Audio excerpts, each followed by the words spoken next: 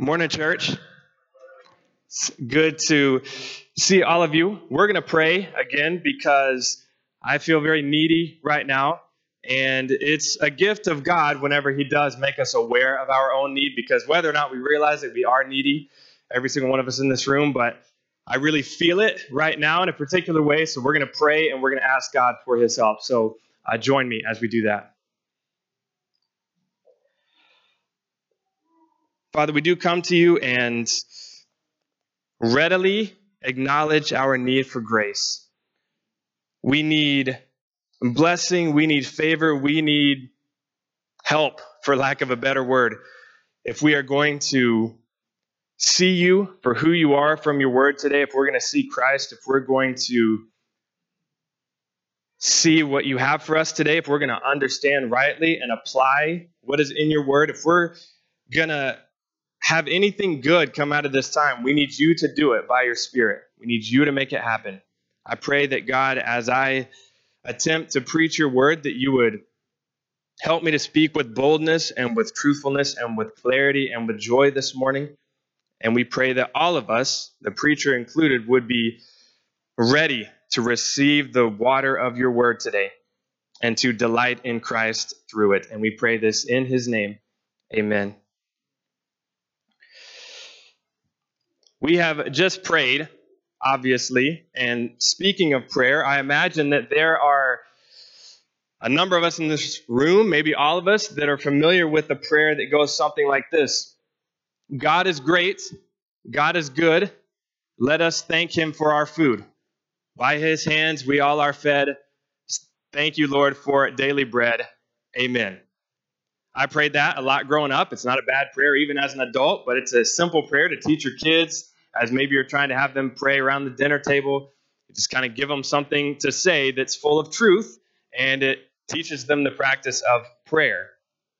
One thing that I love about that prayer, even if it's a quote-unquote kids prayer, is that it is packed full of theology. Just think about it. In that prayer, you are thanking God for your food, for your daily bread, and by doing that, you're saying that God is the provider. It's saying, thank you, mom or dad or whoever, for making this food, but ultimately, thank you, Lord, for this food. He's the provider. I love also how it starts by just declaring two massive truths about God. God is great and God is good. These are massive statements about the character of God, and they come straight from the Bible. And one place that we see those characteristics is in our sermon text for today, which is Psalm 113. So if you haven't already, go ahead and start making your way to that passage in your Bible. Psalms right in the middle, roughly, of your Bible. Feel free to use table of contents if you need to. While you're turning there, let me give you some context real quick for this psalm. So Psalms 113 through 118 have been called the Egyptian Hallel. Hallel just comes from the Egyptian word meaning praise. And so Egyptian is used there in the context of this passage because of the later connection with the Passover. So that time when the Jews were delivered from slavery in Egypt. If you want to go back and read that, you can read it in the book of Exodus.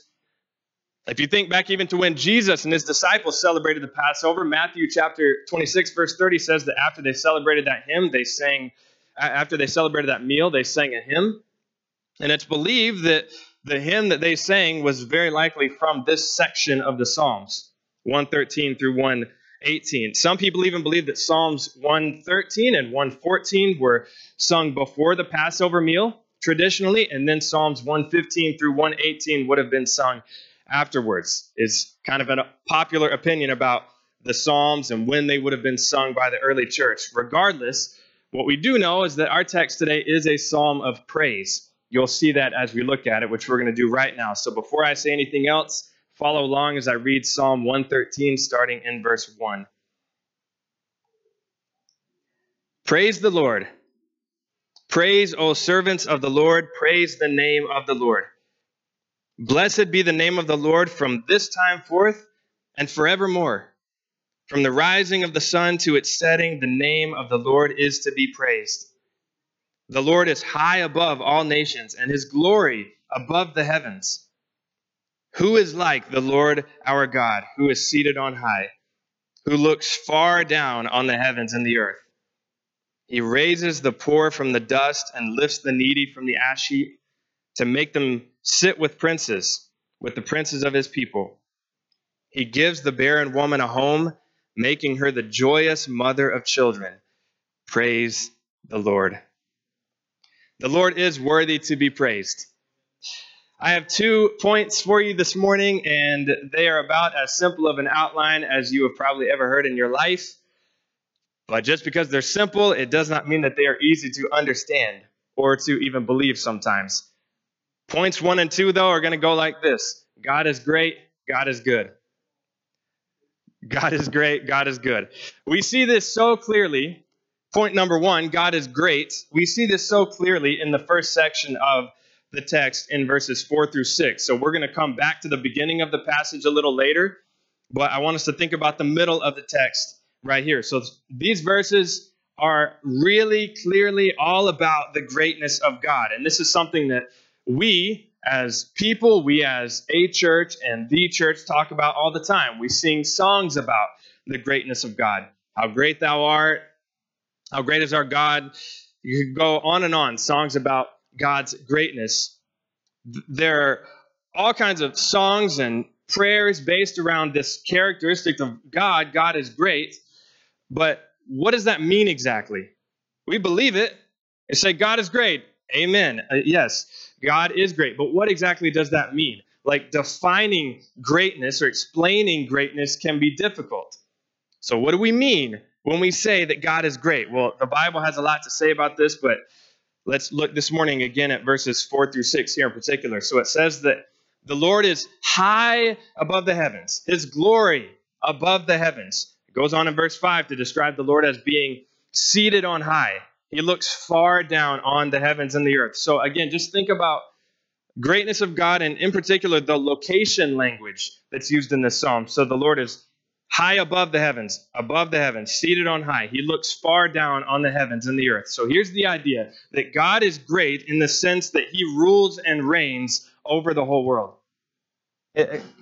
Plain and simple. Just think about that. Our God is a God over all. He's the high King of heaven and earth. He's the one and only ruler over all things. The text is saying that God reigns supreme over all nations and above all creation. He's high above the heavens. He's high above the earth. That includes everything. Anything that you can think of, God rules over that thing.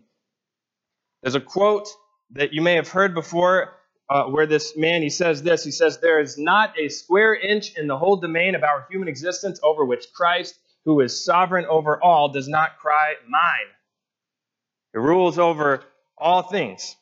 Think about this God that we're talking about, even in relation to some of the most famous, infamous leaders, rulers, kings in human history. Guys like Alexander the Great and Julius Caesar and Napoleon and Charlemagne.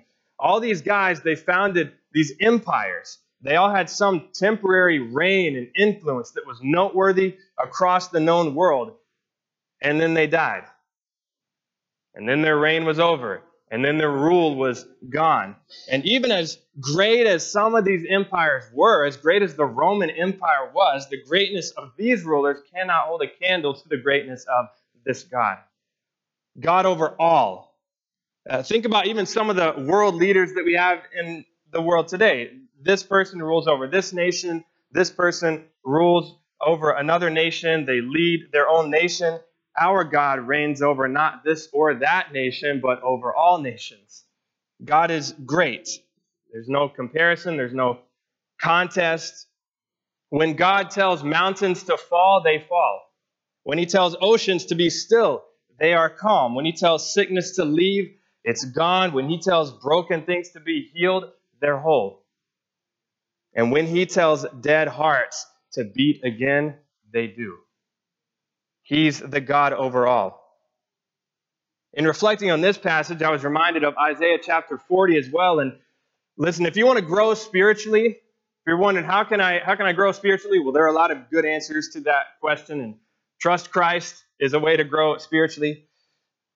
But also, if you want to grow spiritually, you want to cultivate humility in your life, read Isaiah 40. There aren't many passages in Scripture that will make you feel your own smallness in relation to God's greatness than Psalm 40. And I would love to read the whole thing, but I'm not going to for time's sake. I'm just going to read a few verses, 21 through 23. Isaiah 40 says this, do you not know? Do you not hear? Has it not been told you from the beginning? Have you not understood from the foundations of the earth? It is he who sits above the circle of the earth, and its inhabitants are like grasshoppers, who stretches out the heavens like a curtain and spreads them like a tent to dwell in, who brings princes to nothing and makes the rulers of the earth as emptiness. The Bible says we're like grasshoppers. That's how high and mighty this God is over all things. When we compare ourselves to other people, we might think that we have it together. We might think that we are the great one. We can think we're looking good, feeling good, crushing this thing called life. We deserve recognition and praise from others. People should be tripping over other people, tripping over their own feet to meet our needs because we're great. It's tempting to think that way sometimes, but at the end of the day, whenever we compare ourselves to God, that's humbling. That's perspective. Look at this question in verse 5 as we wrap up this particular section. Who is like the Lord our God? Answer, no one. There is no one like our God. Psalm 47:2. How awesome is the Lord Most High. So here's a little bit of application for you. Whenever you attend a church service like this, like we're in right now, the goal should not necessarily be, shouldn't really be, to experience a great service. Here's what I mean. We don't want to leave here primarily thinking something like, what a great service that was. What great music that was. What a great sermon that was. The music was really on point today. I hope it's as good next week. The preacher was good today. I hope he's even better next week. Is it bad to have those thoughts? No, that's natural. We're going to think things like that, and we do want those things to be good. But by God's grace, our greater focus when we attend a church service is not going to be on the great service that we experience, but on the great God that we serve. The God who sits on a throne of justice and of mercy and of kindness and of glory. There's a song by a group called City of Light. We sing some of their songs here. They have a song called Only a Holy God. And the lyrics contain a lot of really good questions. And I'm not going to read the lyrics per se, but some of the words in those songs I think will help us over the next few moments think about the greatness of our God and help us marvel that there is no one like our God, because they talk about in that song about these things, about how no one else commands all the hosts of heaven. No one else could make every king bow down. No one else can whisper and darkness trembles. No other beauty demands our praises. No other splendor outshines the sun. No other majesty rules with justice. No other glory consumes like fire. No other power can raise the dead. No other name remains undefeated. No one else could rescue us from our failings, and no one else would offer his only son. This last one's good, so I'm going to wait for a minute. Yeah. No other power can raise the dead. No other name remains undefeated. No one else could rescue us from our failings. No one else would offer his only son. No one else invites us to call him Father. So who is like our great and glorious God? No one. That's point number one. That's truth number one for us to think about today. We're going to look at number two now, another simple one. God is good. God is good. We see this in verses 7 to 9, and just like with the greatness of God, the goodness of God is also something that we sing about and that we talk about, but we don't always know exactly what we mean. That God is good all the time, God is good. That's true. What exactly does it mean, though? Well, look down with me at verses 7 to 9, and let's see what this teaches us about God. So we have these people that are living in these severe conditions. They are experiencing poverty and filth and misery. Talks about the poor and the needy and the barren woman. And what we have here is this great God, the one that is so high above us, looks down and sees the inhabitants of the earth like grasshoppers, the one who deserves to be praised by all the peoples of the earth, this same God is also close beside us. He looks down on his people and he raises them up. He raises us up. He's not distant. He's not different. He's not indifferent. He's near to us. And out of his goodness, he reaches out, this text says, and he reaches down to the poor and the needy with compassion. Just look at what he does. Verse 7, it says, he raises the poor from the dust. He lifts the needy from the ash heap. And it says he transforms their position of desolation and despair into a position of dignity and privilege. He does that because he cares. He raises them to sit with the princes of the people. He goes above and beyond for even the lowliest of people. We see this very clearly at the end of the psalm in verse 9. It says that God gives the barren woman a home, making her the joyous mother of children. This is amazing grace from God. We even have some very real examples of God doing this in the Old Testament. So God promised to give Abraham and Sarah a child. That was part of the covenant that God made with Abraham. We've seen that as we've gone through Genesis as a church together. And then Genesis chapter 1, verse 2, Sarah conceived and bore a son to Abraham in his old age at the time of which God had spoken to him. We see this again in the book of Genesis in the lives of Rebekah and Rachel. These women were barren, and then they were blessed by God to be mothers. And then listen to this. This is one more example from God's goodness in this way in the Old Testament. We already heard some of it today as our sister Sandy read this passage to us. In 1 Samuel chapter 1, we read about a woman named Hannah. And verse 5 there says that Hannah's husband loved her, though the Lord had closed her womb. So she was barren, which especially for an Israelite woman, being unable to bear children was a pretty miserable condition. The depression, the reputation, all of those things. But then listen to what happens. Verse 20 of 1 Samuel chapter 1. The Lord remembered Hannah. It's great. He's God over all things. He remembers this individual woman. And in due time, she conceived. She bore a son, and she called his name Samuel, for she said, I have asked for him from the Lord. That's the kind of thing that Psalm 113 is talking about. The images here in our text are meant to show us God's tender care for his people. They teach us that, yes, God is ruling and reigning over all people, but that doesn't mean that he's remote from people. He pays attention to our lives. He pays attention to even the smallest details of our lives. And somehow, because he is so good, he cares for us. And sometimes this is even over the top goodness in the sense of how this example from verse 9 is. The barren woman here, it says, doesn't just give birth to one child, which would be a miracle because she was barren. It says that God makes her the joyous mother of children, plural. This is over the top goodness, abundant, bountiful goodness that we're talking about. And the right response to the goodness of God is what this psalm talks about here. It's joy. The woman in verse 9 becomes a joyous mother because God has given her, in his goodness, children. The goodness of God is intended to lead us to gladness in God. That's what happens for Hannah in 1 Samuel 12. God delivers her from the barrenness that she was experiencing, and in response, she has this song. She prays a song expressing her delight in God. She says, my heart exults in the Lord. I rejoice in your salvation. There is none holy like the Lord, for there is none beside you. There is no rock like our God. And that goes on for, as we heard earlier, a number of verses. So again, deliverance by God leads to delight in God.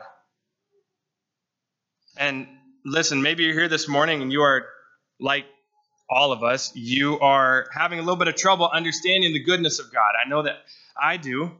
So first of all, you're not alone if you have questions about the goodness of God. But maybe you're thinking, that sounds great, and I'm glad it worked out for Hannah. I'm glad it worked out for the Psalm 113 and that barren woman. But I haven't really seen God's goodness in my life. Maybe you're thinking, if God was really good, my life wouldn't look like it does. Or maybe you appreciate the life that you have. Things are going pretty well, but you look around and you see a lot of things that aren't good around you. or in the world. You see a lot of things that confuse you. If this God is so great, he can surely do something about it. So what's going on? Like, sure, God does give children to some women who aren't able to have them, but he doesn't do that for everyone. What's the deal?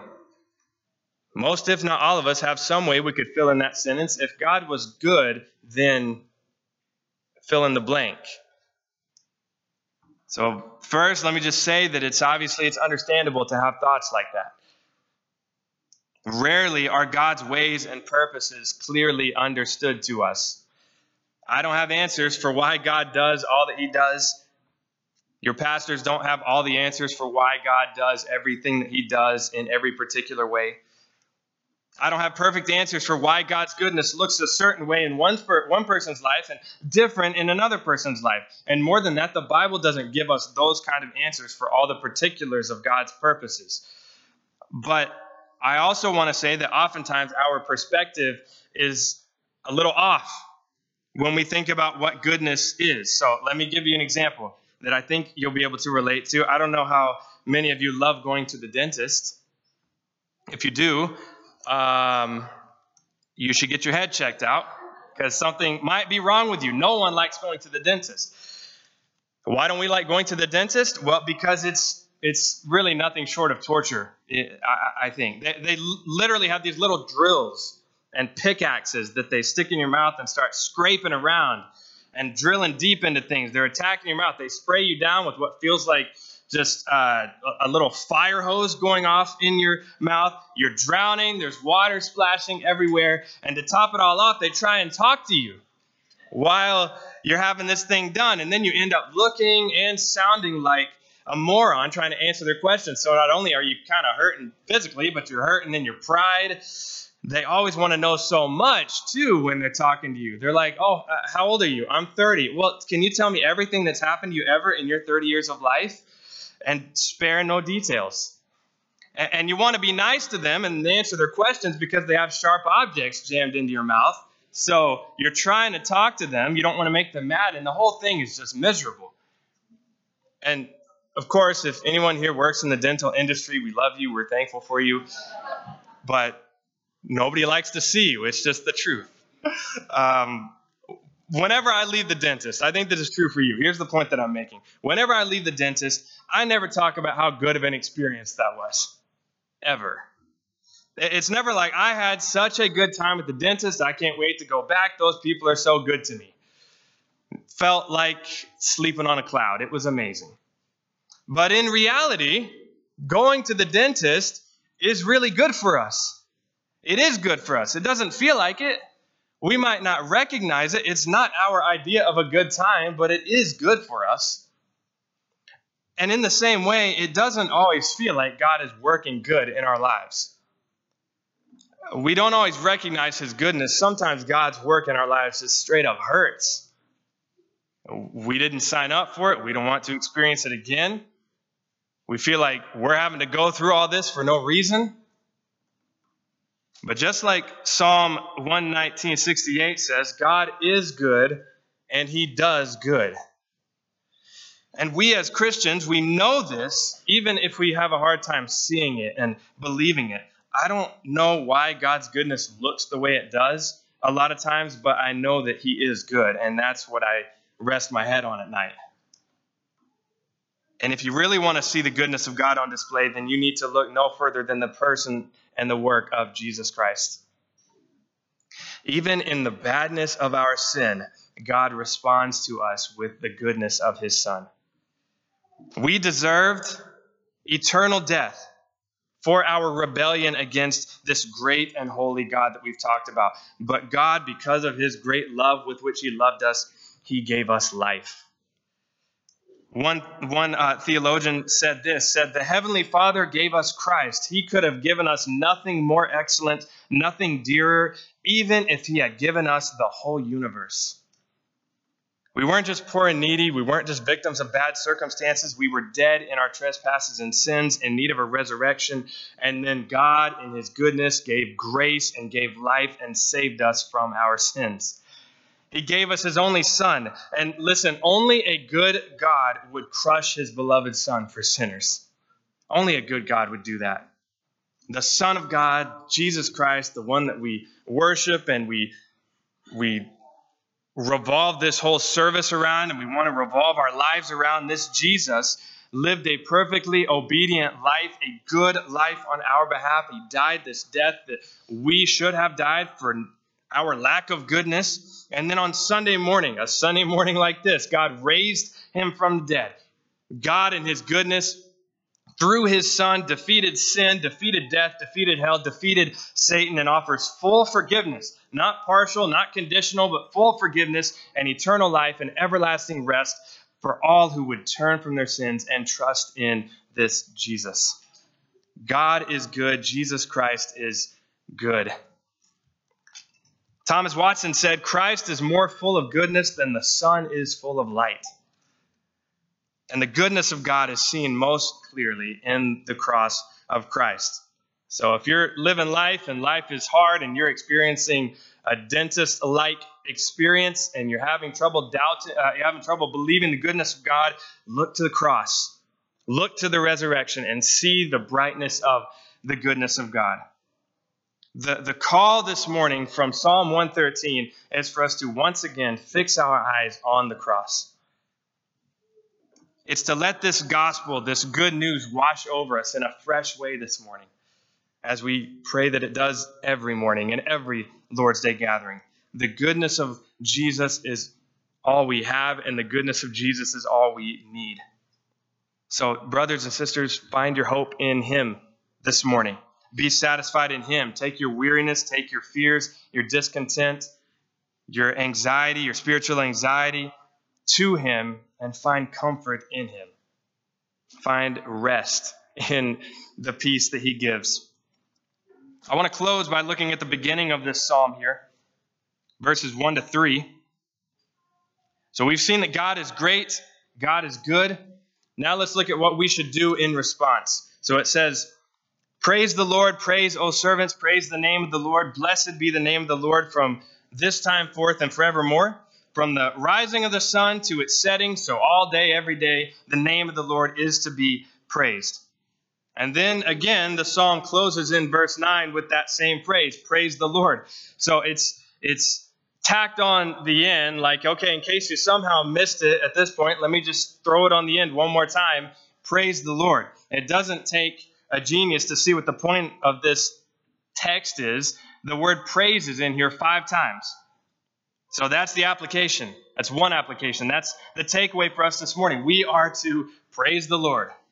That's the point of the whole universe. That's the point of your life. That's why you and I exist, is to praise the Lord and to, like was prayed earlier and like we see in Ephesians and other places, things happen. God does what he does to the praise of his glorious grace. So in life, we want to live our lives to the praise of God's grace. That's why we exist.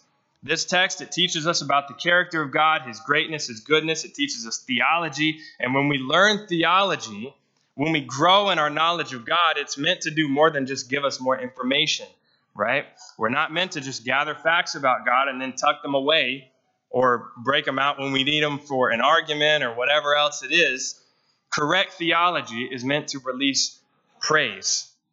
When we believe rightly about God, when we get a greater understanding of who this God is and what he's like and what he does and why he does what he does and what he's done in the gospel, we can't help but respond in worship by his grace.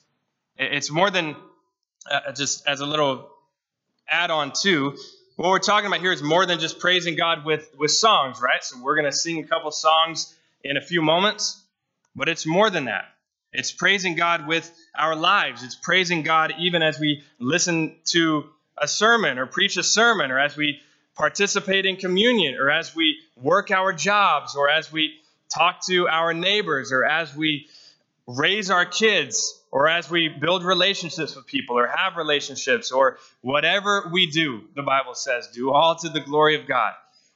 So we don't only do praise and worship when we sing, and then we move on from that to other things. We don't only worship God, praise God. We don't only apply Psalm 113 whenever the music's still going. After the music stops, we still want to praise God. And this Praise is meant to continue in our hearts and our lives all the time by all kinds of people all over the world. From the rising of the sun to its setting, the name of the Lord is to be praised.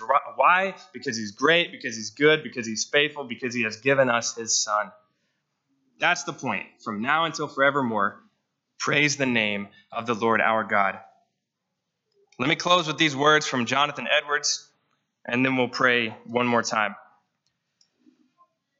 What reason we have to praise God, who has given us so much cause to glory in Christ Jesus, that we who deserve so much shame should have so much cause to glory, that God should take us, who were under bondage to sin and Satan, and give us such a glorious victory over our adversaries, and that God gives us so much greater privileges than others, that we should have such a king is reason enough to praise God. Amen. Would you pray with me?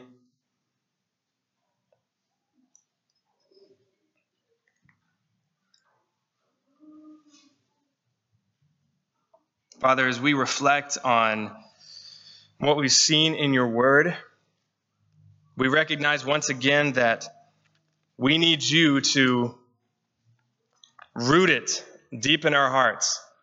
God, we pray that you would use your word and use whatever else happens in this service today and what's already happened to push us deeper into the gospel.